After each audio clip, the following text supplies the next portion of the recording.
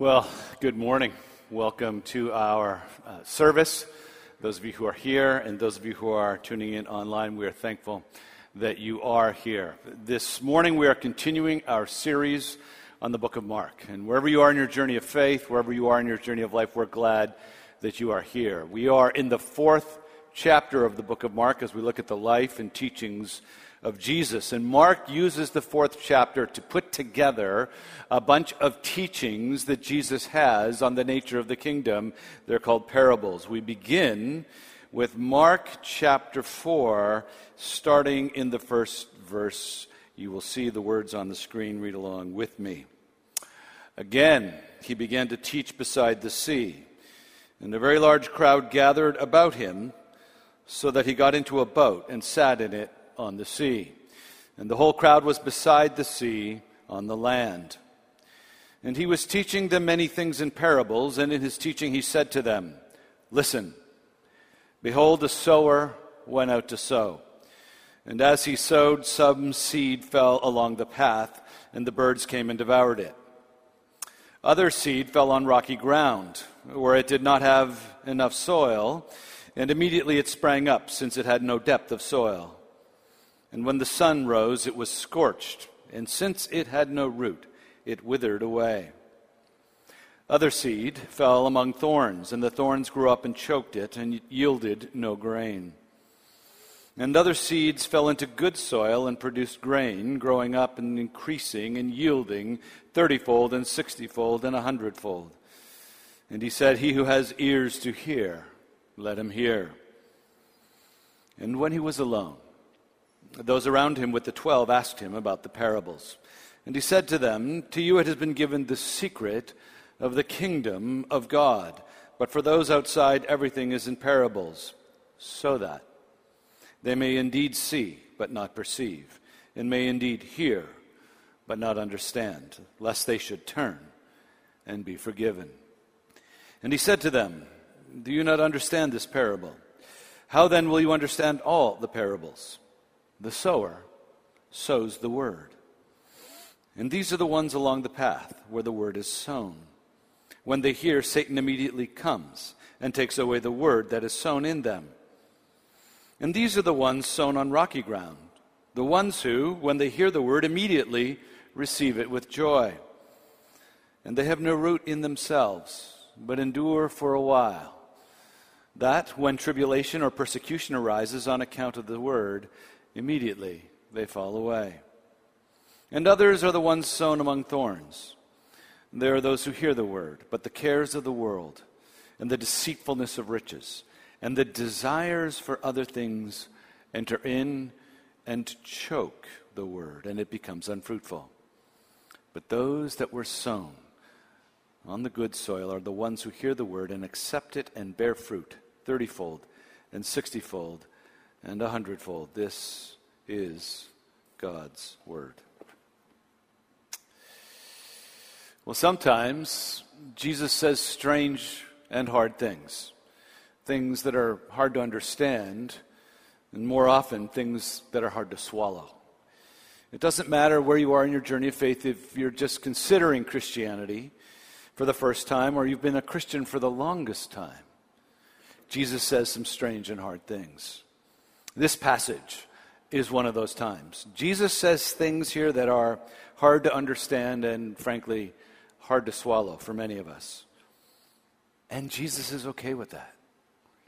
Jesus does not come to us as a brand, hoping to get us as his customers. He does not come to us as a buddy, hoping to gain our friendship. He comes to us as Lord and God, declaring his reign upon the earth, the nature of his kingdom, and what it means to be his citizens. And he invites those of us who are his to come knowing just that. This is his world. This is his kingdom. This is his reign. These are his rules. Here in Mark 4, Mark, putting together these series of teachings about the kingdom of God, shows us just that, just here.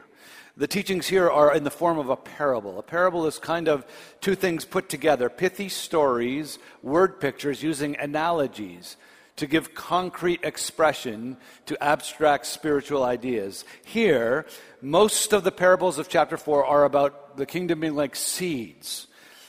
Seeds that are scattered here in sowing, seeds that grow quietly, imperceptibly, invisibly upon the earth. That's most of them later in the chapter. But here in a series of teachings aimed particularly at those of us who are following Jesus, but profoundly poignant to those of us who are considering Jesus, Jesus teaches three things. Firstly, how to understand how the kingdom works. Secondly, how to understand why it works that way. And thirdly, understand what our response or role is. How his kingdom works, why it works, and how to respond to that. Firstly, how it works, this parable of the soils that fall on different grounds.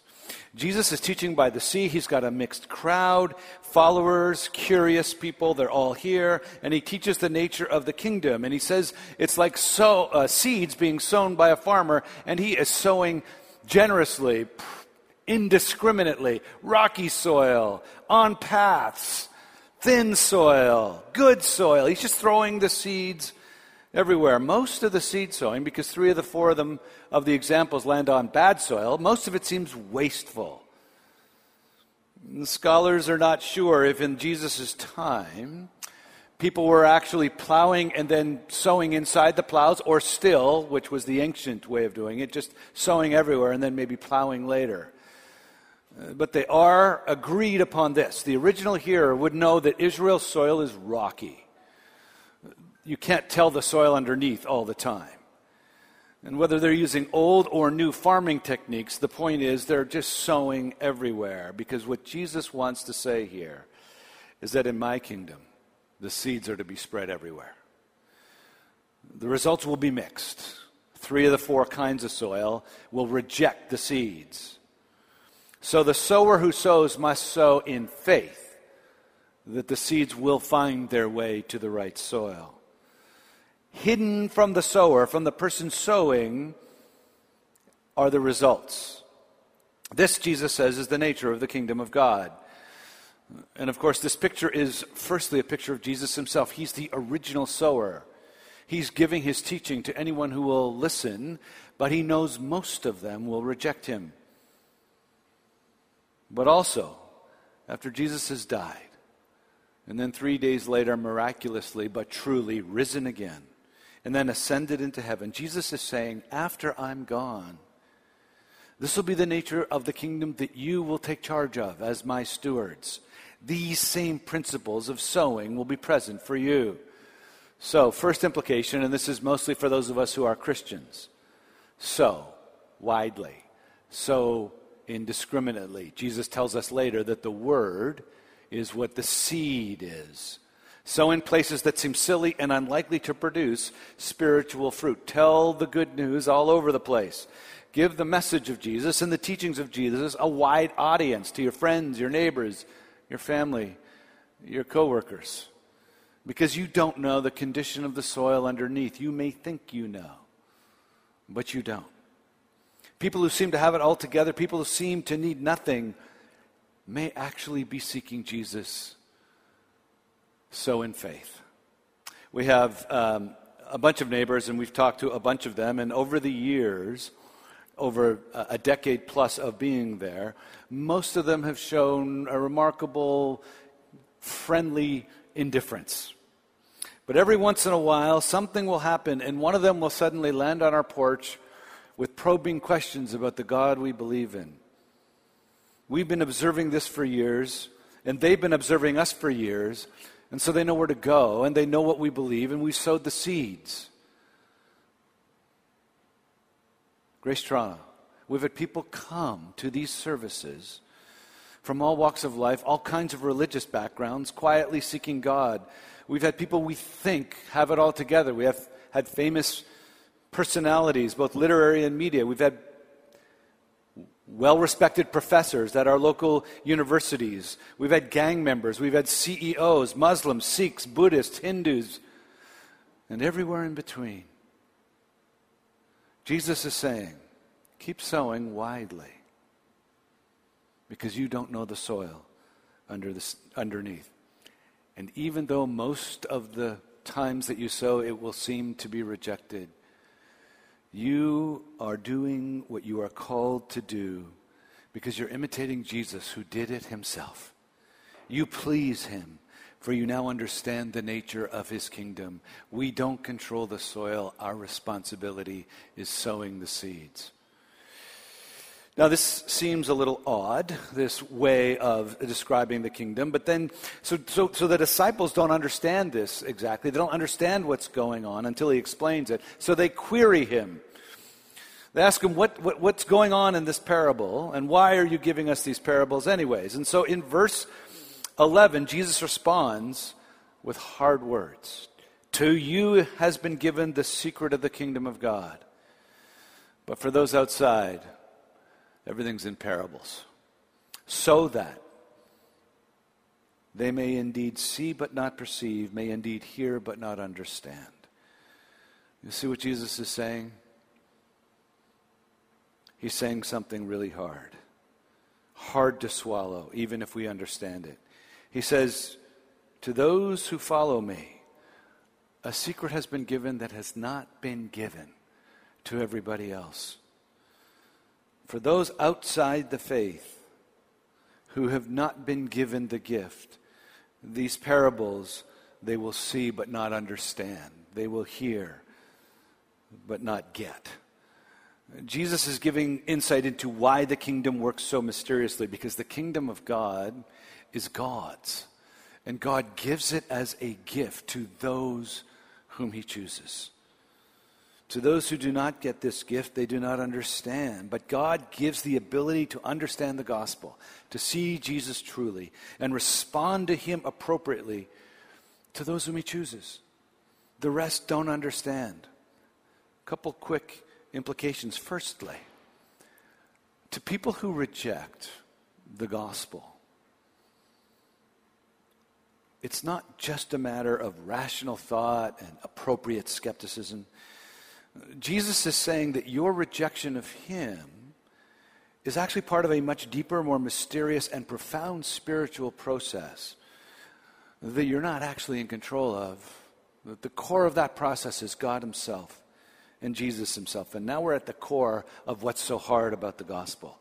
Because Jesus is saying what he will say many times over, that the kingdom is God's. He created it. He rules over it. And he gives it to whomever he wishes.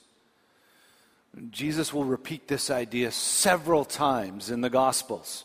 For example, in John chapter 15, just before his last meal with his disciples, he will say to them, you did not choose me. I chose you. And I appointed you that you should go and bear much fruit, and that your fruit should remain. John 15:16.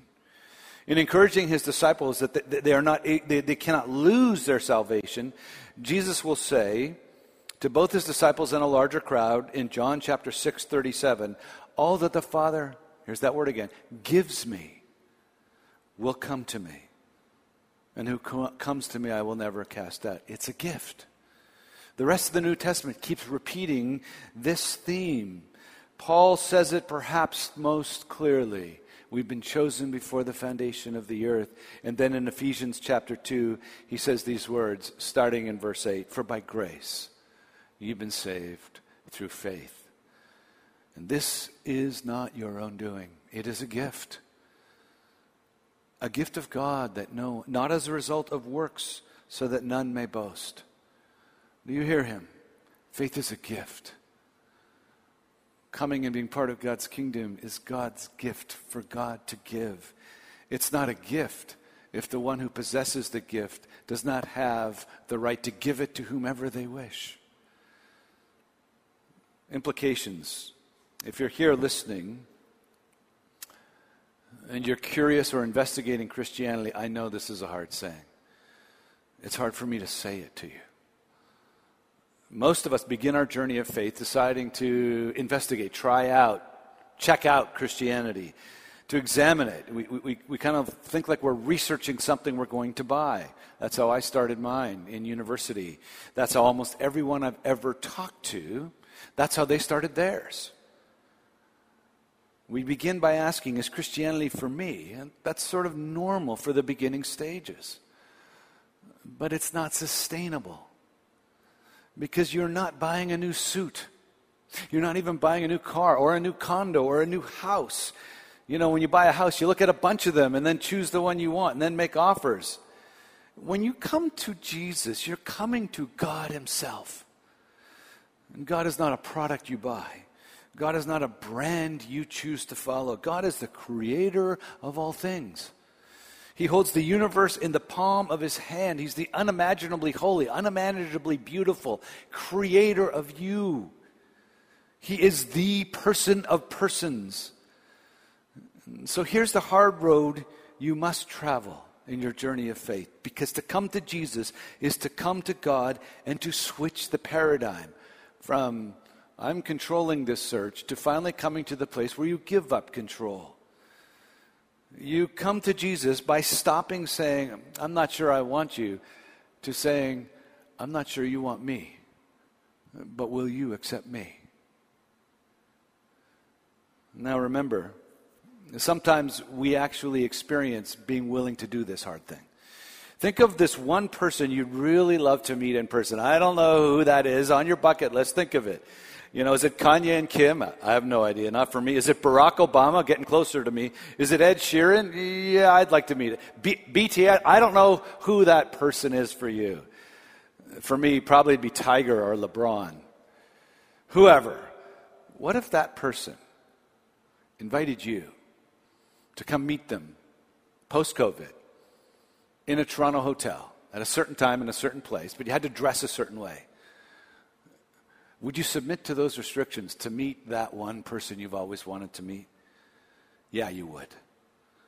You see, you'd consider it a privilege to meet them. They are worthy of you submitting to their rules for meeting.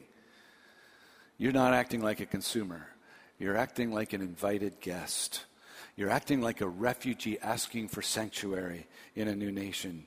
This is what I submit to you is like when you go to God.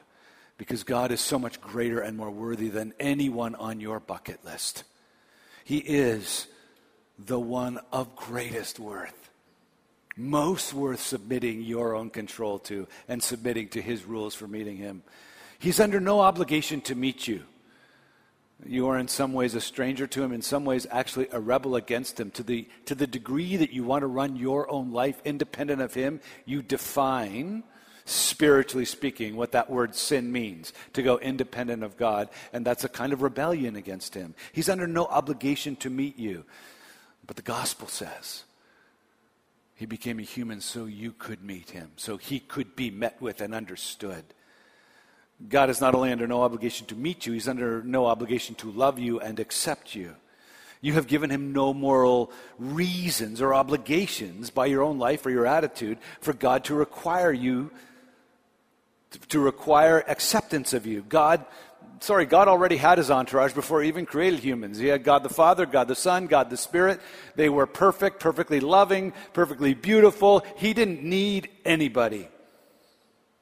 And yet the gospel says that God, being rich in mercy, because of the great love with which he loves us, when we were dead in our sin, made us alive. God demonstrates his own love toward us, and that while we were sinners, Christ died for us. Do you hear that? No obligation to meet, but he became human. No obligation to love, but he went to a cross. And he took all of our selfishness and all of our sin and all of our guilt and all of the things that makes him estranged from us. And he took them upon himself. And he bore your guilt and mine. He died for you and for me. The most worthy God did this. It's by grace. God went all the way to meet you, met you in the midst of where you were, and now invites you into his kingdom. He now invites you to the reality of how things really work, to the fellowship of him and his entourage, God the Father, Son, and Holy Spirit, the Trinity. He invites you into that stupendous community. Several years ago, a successful litigation lawyer was hanging out with our community. He was a complete atheist as far as I know, but he became really provoked when another lawyer, younger than him, less experienced than him, he was one of those apex predator type litigation lawyers, expected a certain deference. They wouldn't give it to him. They stood up to him. It was a quiet, introverted person. He couldn't understand it. So he asked for lunch to figure out what was wrong with this person. And when he probed, this person started to explain, well, I'm a Christian. And he said, you're one of those religious types? And she said, yeah, and I believe God loves you. So stunned was he that she would do that, sowing the seed to someone who seemed so uninterested. He kept pushing and probing. He joined a small group. He became the most hostile examiner and cross-examiners in that small group. And then he asked to meet with me. So I was ready in this meeting for a really spirited exchange. And there, down at a downtown restaurant in the heart of the path, he started to tell me his story. Everything had changed. He wasn't asking, is Christianity good enough for me? He said, I have rubbed shoulders with darkness in his life, in his work, and he wasn't sure God would accept him. And when he heard the words of grace, right there in that crowded restaurant, he gave his life away. That's the paradigm shift from will I accept you to will you accept me? That's what Jesus is saying the kingdom is like. It's his kingdom. It's his reign. It's his gift. It's his grace. Will you take the gift if it's offered to you? Come to him. Christian, this is a hard issue for many of us to read. It means we can't control the spiritual journey of our friends, our neighbors, our family. It's hard to tell our friends that they're not in control of their own destiny. That's just the cultural narrative we have. It is hard. But let me tell you, it is also a comfort. It's a comfort because if you actually know the depth of people's inclination for autonomy, you would know that you don't have the persuasive power to change that. But God says he does. God says every person that we meet has this inclination. There is none who understands. There's the word again. None who seeks for God. Romans chapter 3. All have turned aside. No one does good, not even one. You see those friends, those coworkers, those family members that you love. The Bible likens them to an addict who cannot break their addiction to control. It's too painful. They'd rather stay addicted to control than give up control to come to God. God must intervene and break the addiction. But God has the power to do so. The God who became human, the God who suffered for our sake and died on the cross is the God who rose again and says to each and every one of you, if you are willing, I will raise you and you will be one of mine. How does the kingdom work? Like seeds scattered on all kinds of soil, so broadly, generously, indiscriminately. Why does it work that way? Because God is the one who controls the soil. God is the one who gives his gift of seeing Jesus rightly and receiving him properly. And finally, how are we to respond? In the third paragraph, Jesus explains the parable to his disciples. He tells them that the seed that's being sown is the word. He tells them that the soils are different kinds of responses to the gospel. And so he's saying, respond rightly to his followers.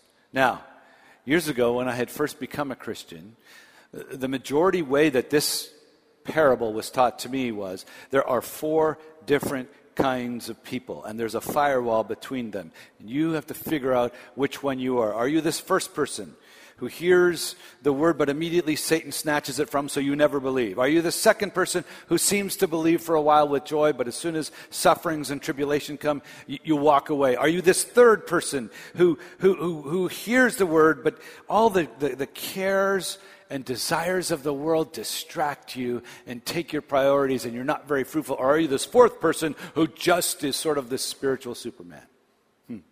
Bears all this fruit.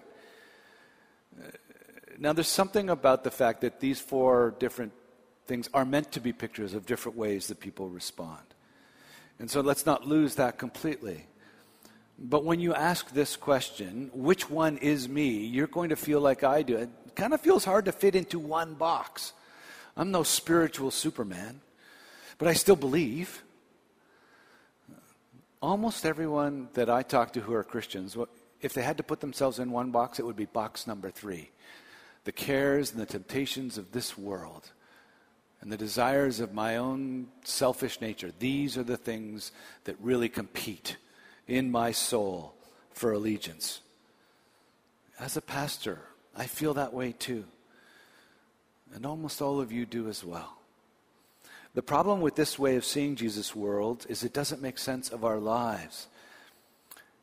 If you're here listening and you're a Christian, don't you face temptations from Satan to disbelieve? Don't you hit trials, tribulations, and suffering that really rock your faith and make you maybe want to walk away? Don't you daily struggle with the temptations that this culture gives you to feed your own desires? I do. Almost everyone I've talked to does. I bet that's you too. Men and women, there is no fourth soil that is free of these temptations. There is no super Christian. Every single Christian faces all three of these. These are three of the main obstacles the New Testament in its broader teaching says are the main obstacles to flourishing Christian faith. Trials and sufferings, temptations and cares of this present world, the lies of a deceitful and defiant devil. These are the things that capture our hearts and imaginations and tend to replace God in our hearts. This is us. I think what Jesus is saying is this fourth kind of soil is someone who faces these three. And despite these, with the help of the Spirit of Jesus himself, living within them, despite these obstacles, these temptations, these challenges, through weakness, with doubt, but still with faith clinging in their hearts, feeling weak, feeling inadequate, feeling unsure, feeling tossed and turned and not really worthy of God. Don't you feel that way? These are the people who bear this unexpected fruit, this multiplied fruit. Fruit not always seen in the present, but will come to light in the future. Fruitfulness through a sense of failure.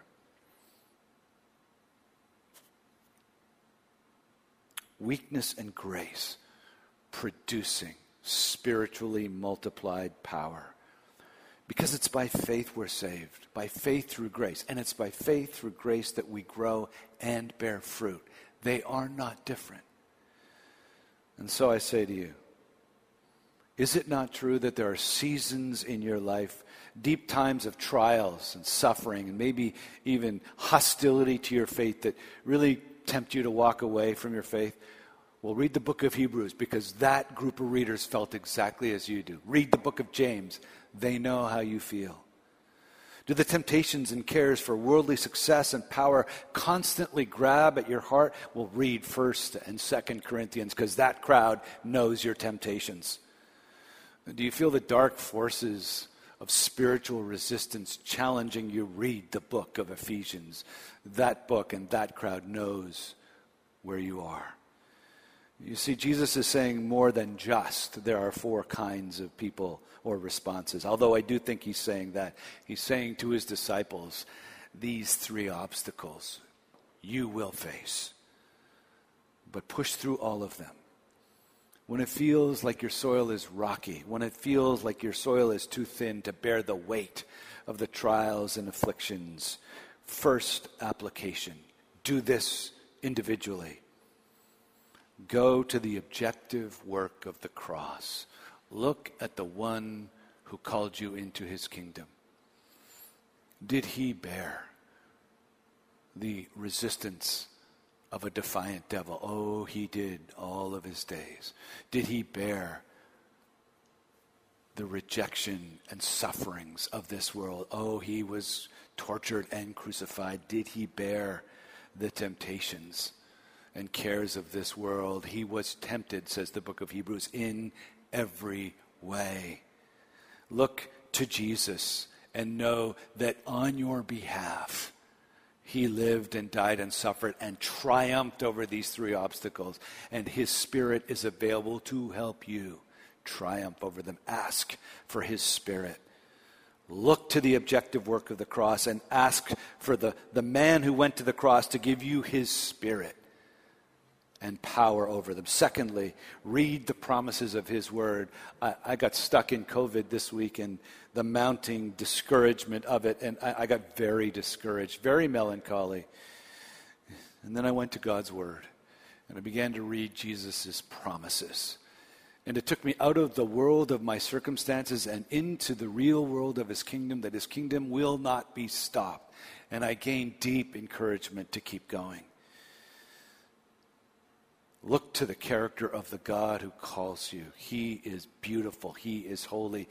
He is faithful. He says, he who began a good work in you will complete it in the day of Christ Jesus. You are not finished. You are not perfect. But you are not alone. You are held. And he who began will bring you home by his grace. Finally, look to your community to see more rightly. Find someone, just one person that you can talk to through your struggles when the soil feels thin, when the soil feels rocky, when the thorns are choking you. Have someone you can trust, that you can talk to, who can pray with you, who can give you God's word. Let God's church speak God's promises, reveal God's worthiness, show you God's Jesus, his Son, that you may endure.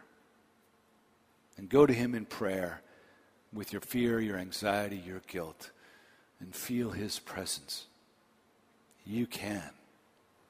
You can withstand these obstacles by his Spirit, by his word, by his people, through prayer, through reading, through communing. Second application is for us as a community of faith. Be encouraged.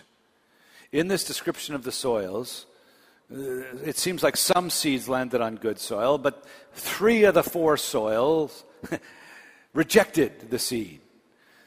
And yet the soil that's good ultimately produces amazing, multiplied, 100-fold fruit. I think Jesus is pointing to a dissonance here between what you will see in your present experience and what will eventually happen that you must believe through God's promises. You see, the church in every age feels like, and almost in every age, is a minority. It always seems like a small minority of people in every culture are Christian or becoming Christians. Except for some few eras in history, since the dawn of the church has usually felt like a marginalized, small, weak institution. And yet, when Jesus wrote this, when God said this, and Mark wrote this a little later, there were 12 disciples and a few followers. Except for Judas, the 12 disciples were good soil, and through their witness today,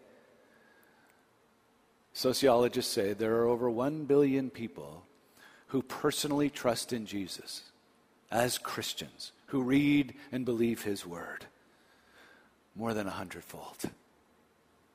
When the church trusts God, when we follow Jesus by loving each other and bearing witness to a seeking, though sad and sometimes self-satisfied world, we will bear fruit. Do not despair. COVID cannot stop these seeds from bearing fruit. The devil cannot snatch all the seeds away. The trials of this world cannot stop. The temptations of this Wealth and power and pleasure cannot stop the work of Jesus in building his church. He will build his church. Nothing can prevail against it. I've been told many times over many years that my preaching and teaching has helped some people find Jesus. But according to these verses, they're wrong. God has given and done it all. All I've done is be a witness to it. But let me tell you, to the degree that I have any part in anyone finding new life or bearing fruit, it's because of the soil that has been nourished by the quiet fruit I've seen in you. The quiet fruit I've seen in the woman who battles depression and anxiety but quietly serves on Sunday mornings behind the scene faithfully week after week. The quiet fruit of a man who lost their ability to work during COVID but then praised God for how God had provided just enough money to get through to our present moment. The quiet fruit of the couples, and there are many, who have borne with quiet grace the tragedy of multiple miscarriages, some of these couples offering to minister to others through their own pain, to help ease the pain. The quiet fruit of the single men and women who, despite wanting to be married, persevere through their loneliness to minister to others, to care for others, to bear the load of aging parents, staying rooted in Christ, leading others, leading small groups, caring and serving despite the ache in their hearts.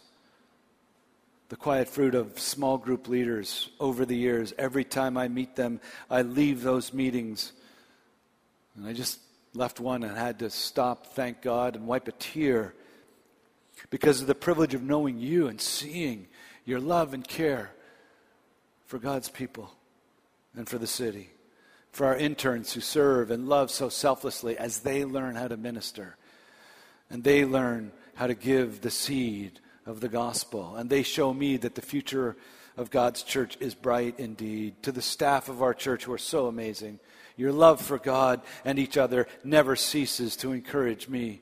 And to the elders of this church, who unbeknownst to most have loved and prayed and shepherded and cared for people to and beyond the limits of exhaustion, spiritually, emotionally, and physically this year, while having your own careers, your own families, your own issues with COVID, your own responsibilities to care for. Upon this rock I will build my church, says Jesus, and upon the quiet, seed-sowing, mature faith and encouragement of you. You have reminded me of people like Peter. Peter, the disciple who followed Jesus immediately, but then got called Satan, because at one point he resisted Jesus' plan. He was so fooled by the devil, he told Jesus not to go to the cross. This same Peter, who when Jesus finally went on trial, buckled with the pressure of possible tribulation and affliction and rejection and denied him 3 times. Peter had satanic obstacles. Peter had rocky soil. Peter had Satan distort his faith. He was weighed down by the cares of this world. And yet Peter, this fickle, stumbling Peter, this one just like us, was the one that Jesus said, "Do you love me? Feed my sheep. Do you love me? Upon this rock I will build my church." Be encouraged so widely. Come to Jesus. Give him your soil. He will nutrify it. Let's pray. Father, I thank you and praise you for your goodness and your grace.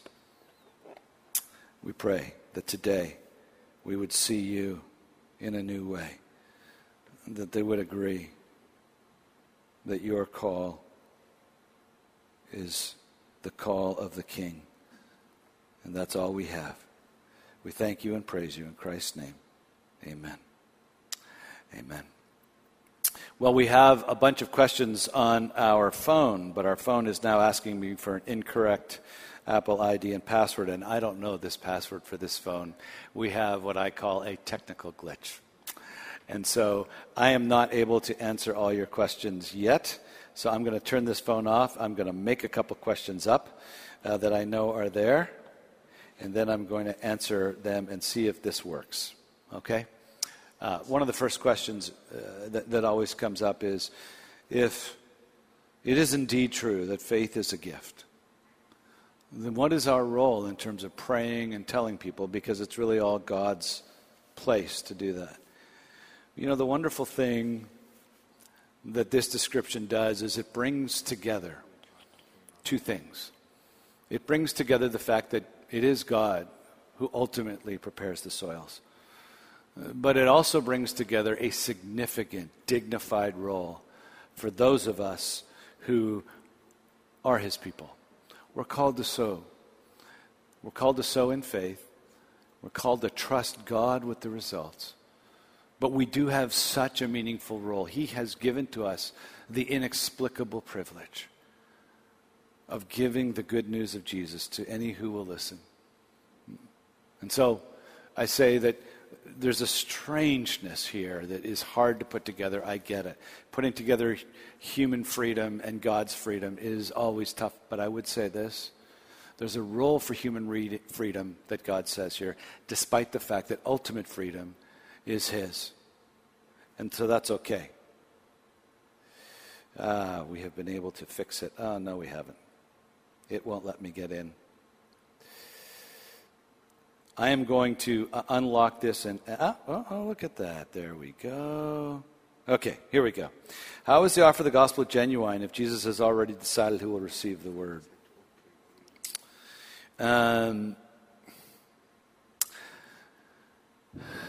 Because you don't know the soil, you can offer it genuinely.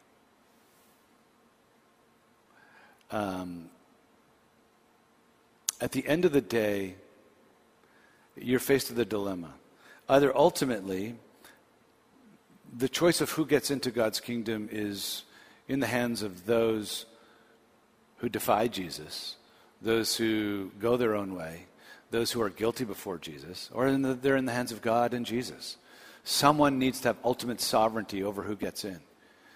And so the question of fairness is really the question that's probably underlying a bunch of these. Is it fair that God could say some things but not really mean them? Is it fair that God invites us but we don't know who's invited exactly? I submit to you that is hard. I'm not going to get around that. But I submit to you the other way of interpreting it is harder. It's saying that people who are guilty before God, people who have no right to come to God, actually have the right to say to God, you must accept me. I submit to you that that's actually more emotionally, spiritually, and morally unfair. So, great question. If Satan feeds on the gospel seed, does the gospel also nourish him? No. He takes it away, but he doesn't nourish it. Great question. What does it mean to bear fruit? Read John 15 for what it means to bear fruit. But what it means is to abide in him and the fruit of the Spirit: love, joy, peace, patience, kindness, goodness, faithfulness, and self-control. I've got a bunch of other questions. I will respond to them on the phone, but I think it's time for us now to move to our time of reflection. So I'm going to pray and invite the team up for reflection. Father, I thank you and praise you. And I ask now that as we respond, you would help us to understand these hard sayings and submit to the one who created us and who has the right to give us eternal life as a gift, in the gift of your Son. We can't earn it. We can't decide it. And we thank you that you have both decided to be a prodigal sower of the seed, and you've decided to give your life prodigally, that we might be able to receive it. We pray all of this in Christ's name. Amen.